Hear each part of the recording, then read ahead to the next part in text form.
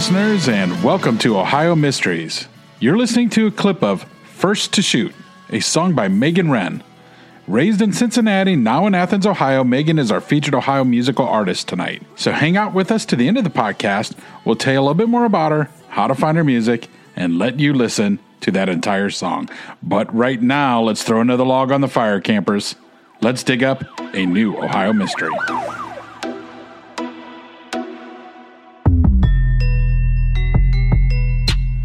I'm your co-host, Steve Yoder, and with me is our award-winning journalist, Paula Schleiss, who spent 30 years telling these kinds of stories for the Akron Beacon Journal. Hi, everybody. Steve, it's been 30 years since someone took the life of 14-year-old Angela Hicks. 30 years since her friends and family have dared hope that her killer would be brought to justice. But modern DNA technology is changing the game, and something extraordinary happened last year that has given new hope to those who have never forgotten Angie and her fun-loving goofball personality. Let me tell you about it. In 1990, Angela Hicks was a cheerleader at Westwood Middle School in Elyria. A few years earlier, she was collecting Barbie dolls and playing games with her best friend, Nikki Smith. Now that she was older, overnights with Nikki were spent talking about boys, doing hair and makeup, sneaking a smoke or a wine cooler, and watching movies. Angie loved the movie Dirty Dancing. And at any age, she was also the girl who liked to crack jokes and act silly. Angie had been born to a teenage mom. In 1990, she was living in an Elyria apartment with her 29-year-old mother, Nancy, and her mother's new 21-year-old husband, Samuel Legg III. Angie didn't get along with her stepdad, who was only 7 years her senior. The previous 11 months of marriage had been rocky ones for the two. Before Sam turned 21, Angela would tease him that he couldn't even buy beer. And when Sam tried to order her around, she would point out, "You're not even old enough to be my dad." Angie suspected Sam of even killing her Shih Tzu pup. In July of 1990, Sam Legg lost his job at a driving school, and the school called to demand the return of tools, or they'd be calling the police. Nancy Legg, Angie, and Angie's friend Nikki ran the tools back to the school. The next day, July 21, Nancy went to her job at a nursing home, leaving Angie and Sam home alone. Angie was supposed to go to her BFFs, so the pair of them could attend a graduation party down the road, but she didn't show up. Nikki Smith assumed she'd probably gotten into a fight with her stepdad and was grounded. That evening, Nancy returned home from work to find that Angie was gone. There was indeed a fight, Sam Legg told his wife. He and Angie had argued, and Angie left the apartment angry. Nancy called Nikki to see if Angie had gone there. She hadn't. Nancy called police. After learning about the contentious relationship between Angie and Sam, police were certain Angie had run away. A week after she was reported missing, police told reporters they were confident she was safe and living somewhere with friends. Truth be told, Nancy thought her daughter might have run away as well. But Nikki said no way. Angie would never disappear without telling her. Besides, Nikki even recalled a random conversation where Angie had told her, "If I ever run away, you'd better come with me." At Nancy's request, Nikki sorted through the things in Angie's room to see if anything was missing. The two girls spent a lot of time in there. Nikki would notice something amiss as easily as anyone. All of Angie's clothes seemed to be there. Her shoes were there. Would she run away without taking some clothes or wearing her shoes? Nikki didn't think so. But there was something missing. Angie kept her Barbie dolls in a large army duffel bag in her closet. 2 days earlier, Nikki had seen it there, stretched out on the closet shelf. The duffel bag was gone. After a few days, Nancy started agreeing with Nikki. Angie's absence had gone on too long. Her daughter wasn't a runaway. Something was wrong. but it would take a full 5 weeks to convince police of it, and only then did they agree, because that's when her remains were discovered. On August 30, Mormon missionaries spotted her remains in a thicket near a ramshackle barn off West River Road, south of Midway Mall. A shirt and underwear were found nearby. Even then, it took 2 weeks to identify the body as Angie. Investigators tried arguing it couldn't be her. The body was part skeleton, part mummified. The state of decomposition too advanced for a death that happened the previous month. But famous Kent State University anthropologist C. Owen Lovejoy examined the remains and determined the girl was a teenager of American Indian ancestry. Angela was part Cherokee. Angie's dental records were then found and ended any question. The coroner couldn't determine a cause of death, but ruled it a presumed homicide. After all, young girls don't crawl into brush, remove their clothes, and lay down to die. But the biggest clue was the tiniest. Under Angie's body was a small plastic object. It turned out to be the horse stirrup from a Barbie doll horse, a horse that Angie owned and had kept in her duffel bag. It seemed very likely now that whatever happened, Angie had been transported from her apartment in that duffel bag. Police cast their suspicions at Samuel Legg III, but they just couldn't put together enough evidence to warrant an arrest.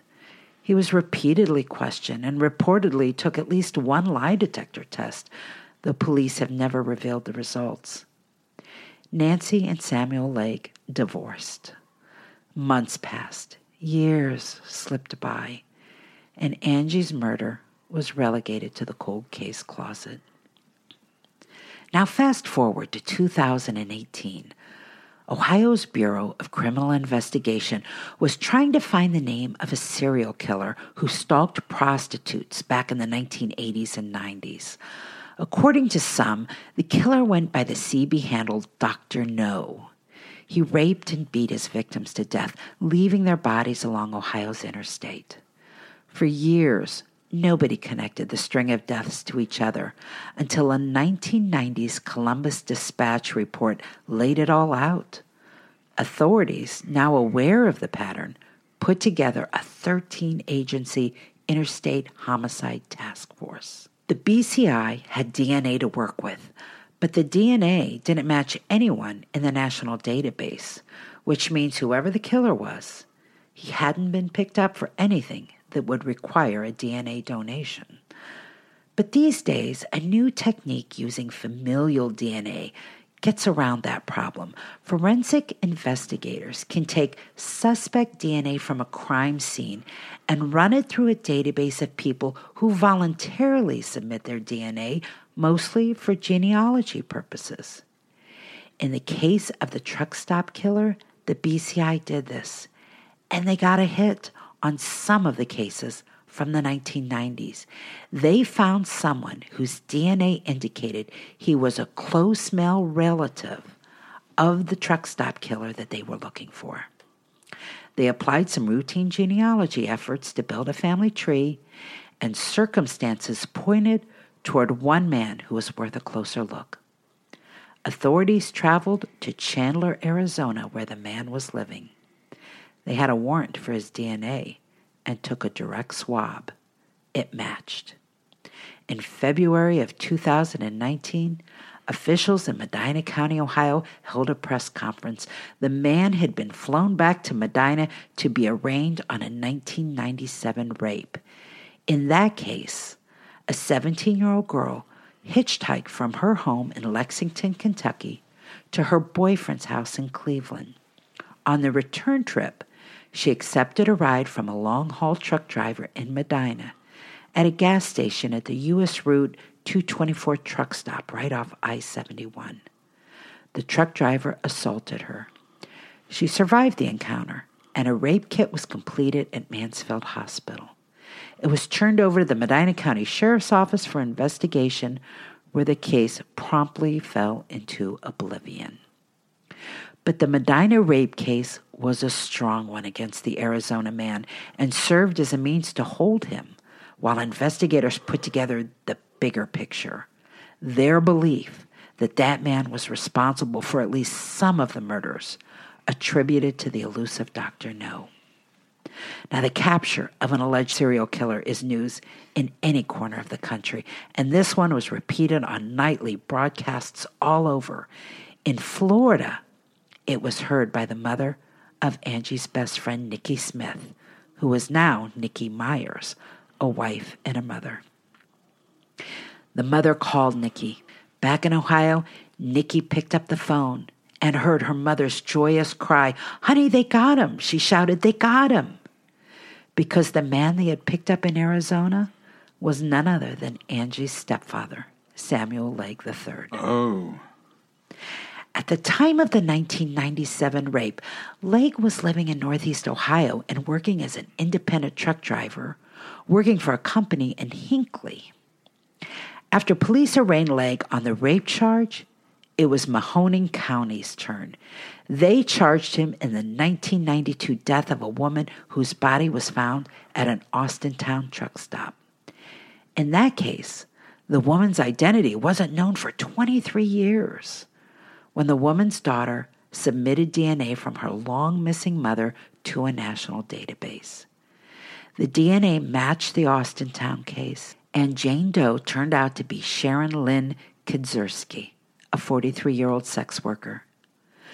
Police have yet to reveal the names of the other 3 victims that Samuel Legg III has been connected to. They aren't expected to be Angie. But Elyria police reopened their own investigation in hopes of trying to tie him to Angie's death. We were brought into this group collectively that's investigating Sam Legg, and some information has surfaced that we feel is important enough to reopen our investigation. Captain Chris Costantino told reporters. Detectives are working on it as we speak. Retired Elyria Police Captain William Cameron told the Medina Gazette he always felt Legg was responsible for Angie's death, though he couldn't prove it. He wouldn't confess, the retired captain said, but he was the last person to see her, and they had a fight, apparently. He and Angela didn't get along too well.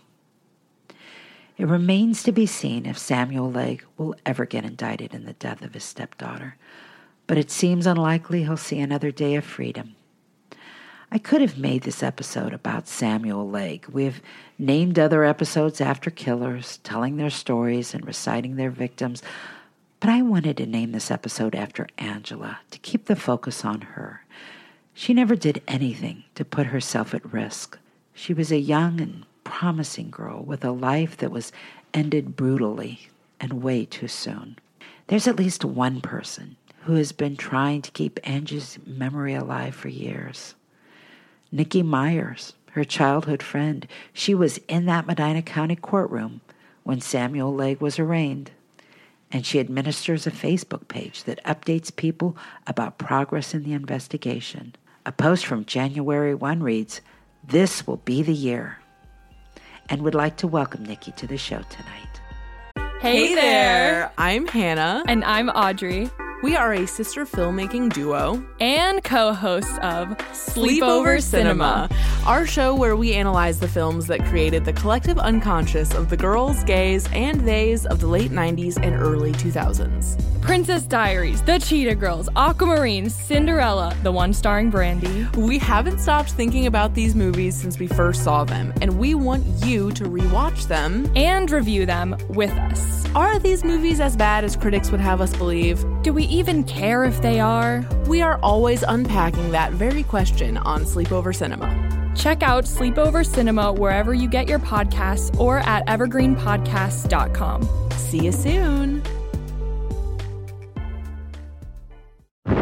The Battle of Waterloo was one of the most famous turning points in world history. But what happened next? My name's David Montgomery, and I'm the host of The Siècle, a history podcast that tackles exactly that. Join me as I cover France's overlooked century in between Napoleon and World War I. The Siècle, spelled Siecle, is part of the Evergreen Podcast Network and can be found wherever you get podcasts.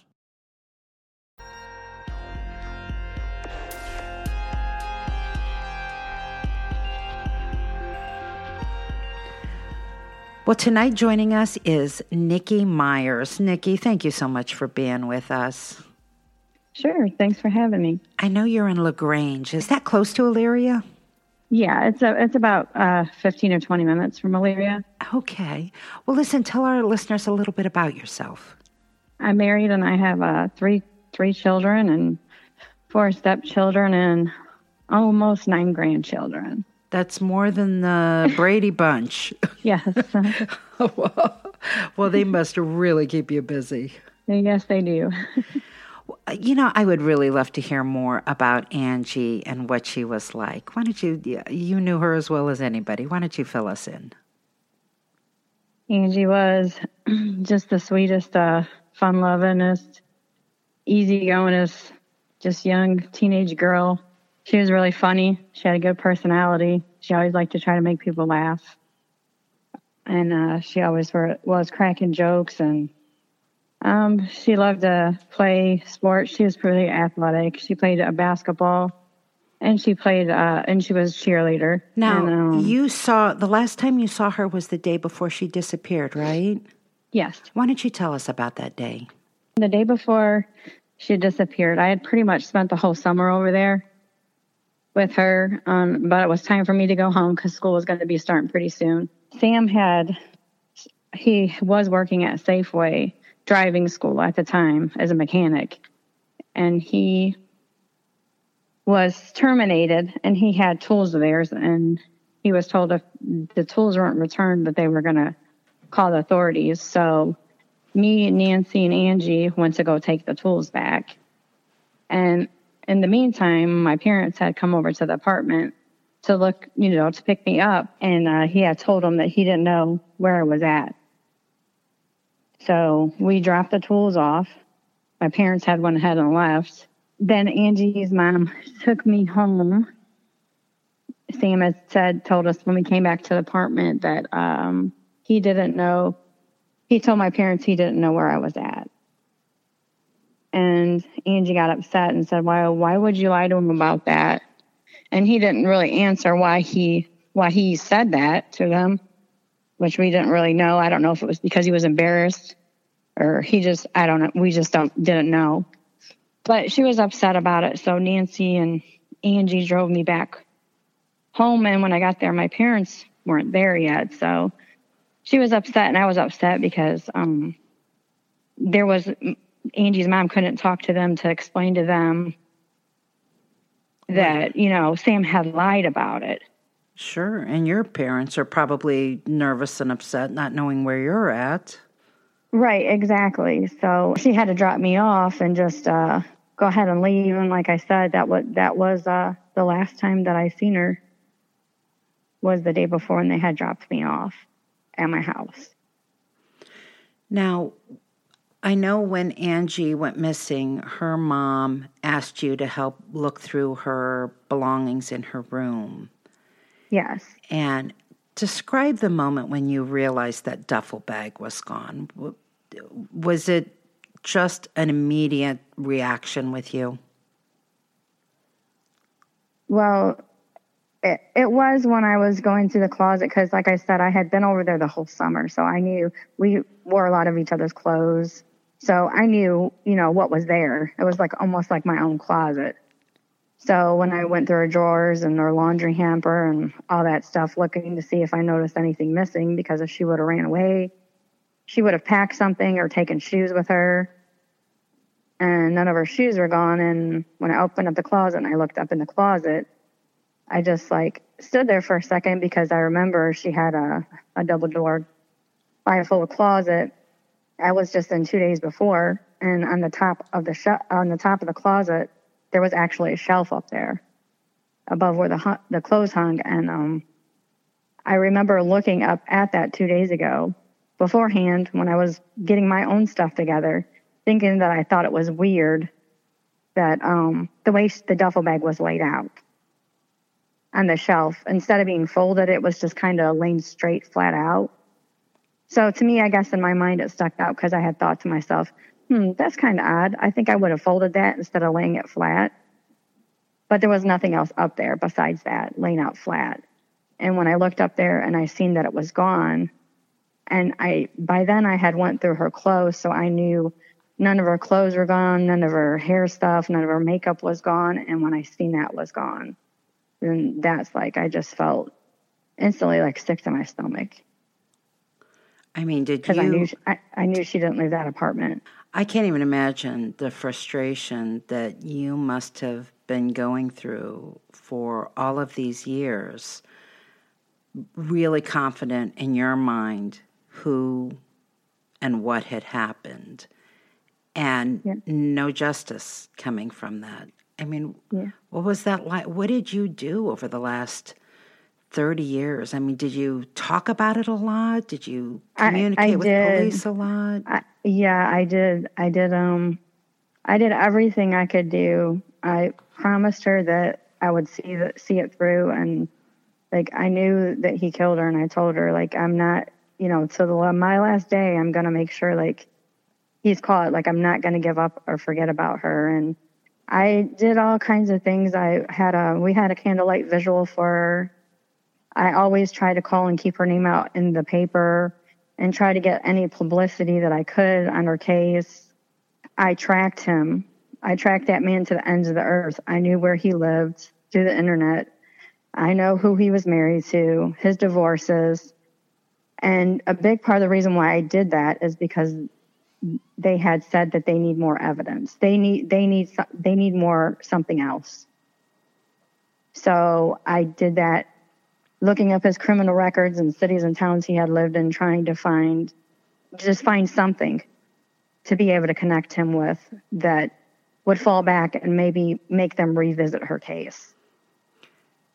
Did any of your research or, following of him lead you to think, even for one split second, that he had become a serial killer? I was surprised that he had become a serial killer.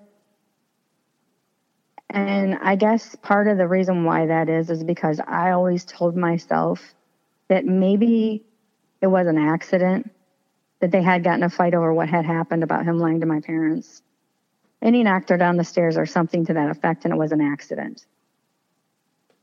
Because I never in my mind wanted to think to the fact that he could have done anything to actually hurt her, you know what I mean, physically. Like, I didn't want to think of the fact of her suffering or anything like that. So that had helped me deal with it, is just by thinking that, well, maybe it was an accident. Maybe he didn't mean to do it. You know what I mean? Absolutely. That's kind of what's got me through. Because just the fact of knowing now that he's an actual serial killer and everything else, it's just, it's a lot. And just for our listeners, I just want to reiterate, he has not been convicted of any of those murders, but he has been connected to 3 murders by his DNA. So when we're talking about like his guilt is presumed, he's not been found guilty, but obviously the evidence is pretty amazing. Correct. Will you be satisfied if they can never get enough evidence to charge him with Angie's death? I mean, obviously, it sounds like the most likely scenario is that he will be tried in the cases of those truck stop murders. He's mentally unstable, and he's been found mentally incompetent to stand trial right now. So who knows? He may never even be brought to trial for those. He may just spend the rest of his life in an asylum. But would you be satisfied knowing that he's been taken off the street, or do you really need that closure? I will be happy that he can't hurt anybody else. But for me, I'll never have closure. There's nothing that's ever going to bring her back.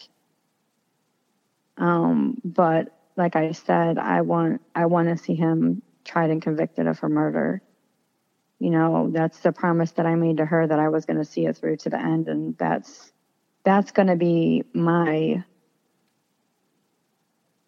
sort of closure, is just knowing that I seen it through to the end. So, and the thing about Sam and his mental illness, I'm not saying that he's not schizophrenic, or he obviously, you don't kill women and hide their bodies and get away with it for almost 30 years and not have a mental problem. But there's a difference between being a psychopath and being mentally ill.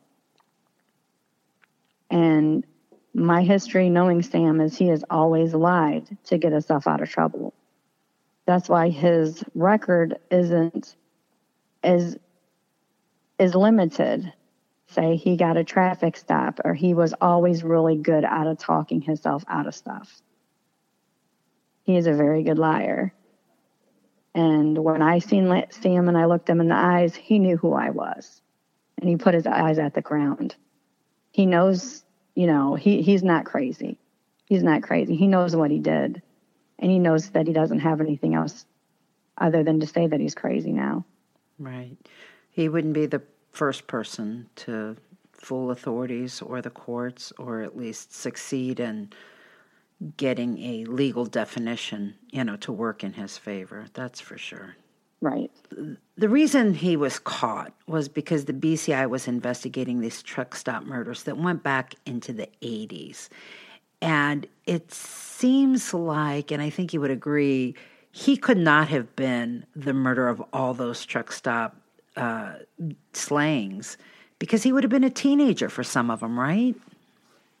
Yeah. I mean, that's true. I mean, there were some that were done, I think 87, 89, in that era. He could have done it. He would have been 17 or 18 years old. I'm not saying that, but he didn't have a CDL then. He wasn't driving. So the guy who then.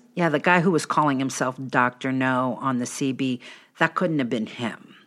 I would say no. Okay. My personal opinion, just given his age, I think one of the victims he has actually been charged with, she kind of fit on their chart of the women and the routes and the truck stops. So when they got that hit, you know what I mean? I just feel like it wasn't just one serial killer. Well, I think that's the point. The scary thing is, okay, there wasn't one guy. Apparently there were 2 serial killers, at least, stalking sex workers along Ohio's interstates. And while catching Sam may prove that they have caught one of them, it sounds like Dr. No may be still out there, or I mean, he may not be alive anymore, but certainly they haven't figured out who he is. Yeah, I mean, it's interesting because a lot of it was, in the vicinity, a lot of them where he was and all that type of stuff. But Sam's dad was also a truck driver, too. Oh, no. Wait a minute. Mm-hmm. Wow. Okay. And I don't know the whole dynamics of any of that, but I'm sure if they've ran DNA and whatnot, you know what I mean, they would have linked something. Well, that's true. That's true. Especially if they had DNA in the older cases. Right. If they do. So, but yeah, his dad was a truck driver as well. Okay. We appreciate you giving us the opportunity to keep our story out there. Now, you have started a Facebook page. Yes. How will people find that? Can they just Google, Angela Hicks Facebook and it'll lead them to... Exactly. If they Google Angela Hicks Facebook, it'll lead them to the link, and they can just go ahead and click on it and all that stuff. What is the value of having a Facebook page like that? Well, the thing that happened with the Facebook page is I had a investigator from the Amy Mahalovic case come out and speak to me a couple years back about her case, because they were trying to see if there were any links between, these unsolved murders of these young girls and stuff like that. Right. And after he had left, I kind of backed off the looking up stuff. I felt a little defeated because Amy Mahalovic was from Bay Village. Her parents had money. Angie's mom, she didn't. And I always felt like there was so much emphasis on that case and not hers. When he left, I kind of felt like, well, I've reached out to Unsolved Mysteries, like so many different places trying to get her story out there. And I kind of felt like no one's ever going to do anything, like, So I kind of felt defeated. And I expressed my feelings to the detective. And then I want to say it was probably a month and a half before this whole story broke. I was sitting here with my husband and we were watching. They had a 3-hour series of the Amy Mohalovic case on IDTV. And watching that, and I believe it's the second series, they had Angie's case on there and other girls as well. So I was like really happy and excited because I felt like he did me a solid by doing that, because he knew like where I felt as far as like getting her story back out there. Right. So for it to be publicized again, like, and I had no idea it was even going to be on there. It was totally out of the blue. So I was like, that. What a happy moment for you. So after that aired, it kind of put it back into me, my drive, like, okay, well, this is out here again. So I'm going to, do this. So I made her Facebook page. And it wasn't even a month later that my mom called me from Florida telling me that they got him. So you started that. I didn't realize that. You started the Facebook page even a month before you learned that Samuel Legg. Wow. Yep. Okay. Yep. I'll have to go back and read those early posts. You must have been over the moon. Yeah, for sure. For sure. I've been to every one of his court hearings. I haven't missed one. Well, I am sure wherever Angie is, she is appreciating the love that you continue to have for her and the determination you have had to make sure she's not forgotten. Her life on this earth might have only been 14 years, but she certainly has made an impact, and you have played a big role in making sure that she did.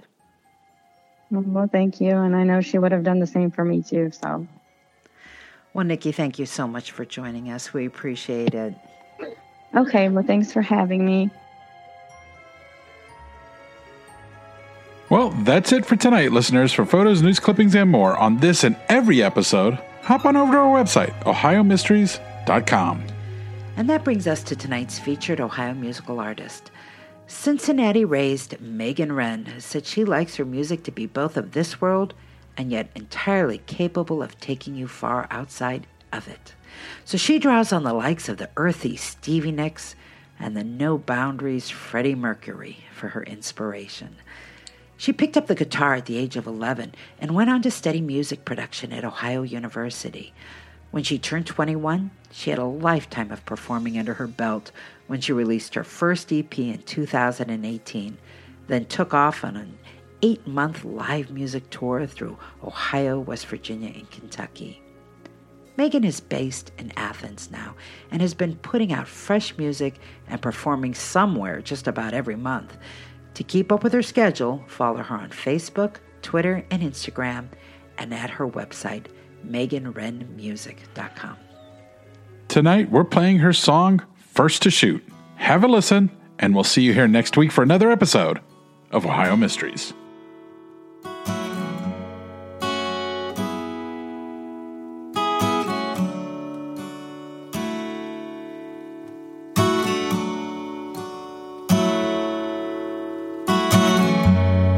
Everybody's saying we got problems. Nobody's gonna do anything about them. Can you give me your time? Can you lend me an ear? Can you give me the space to say things you don't wanna hear?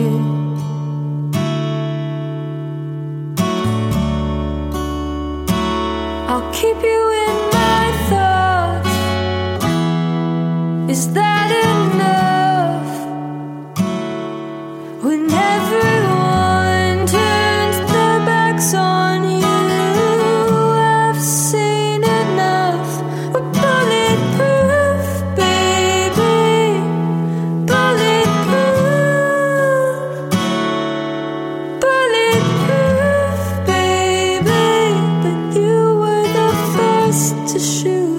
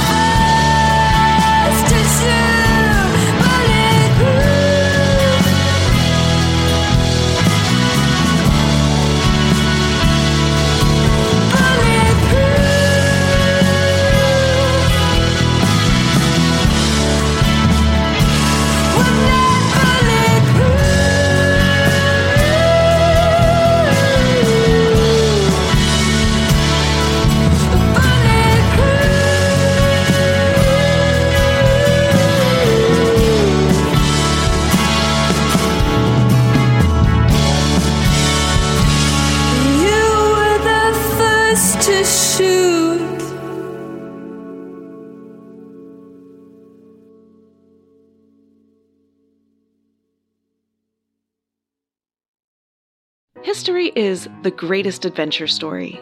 But does it ever leave you wondering what the women were doing all that time? This is Lori from the Her Half of History podcast, and the answer is that some women were seizing power, or escaping slavery, or spying for their country, or creating artistic masterpieces, while countless others were doing the laundry, getting married, and wondering why their clothes don't have more pockets. If you would like to hear the stories of women doing all of those things, check out Her Half of History at herhalfofhistory.com or wherever you get your podcasts.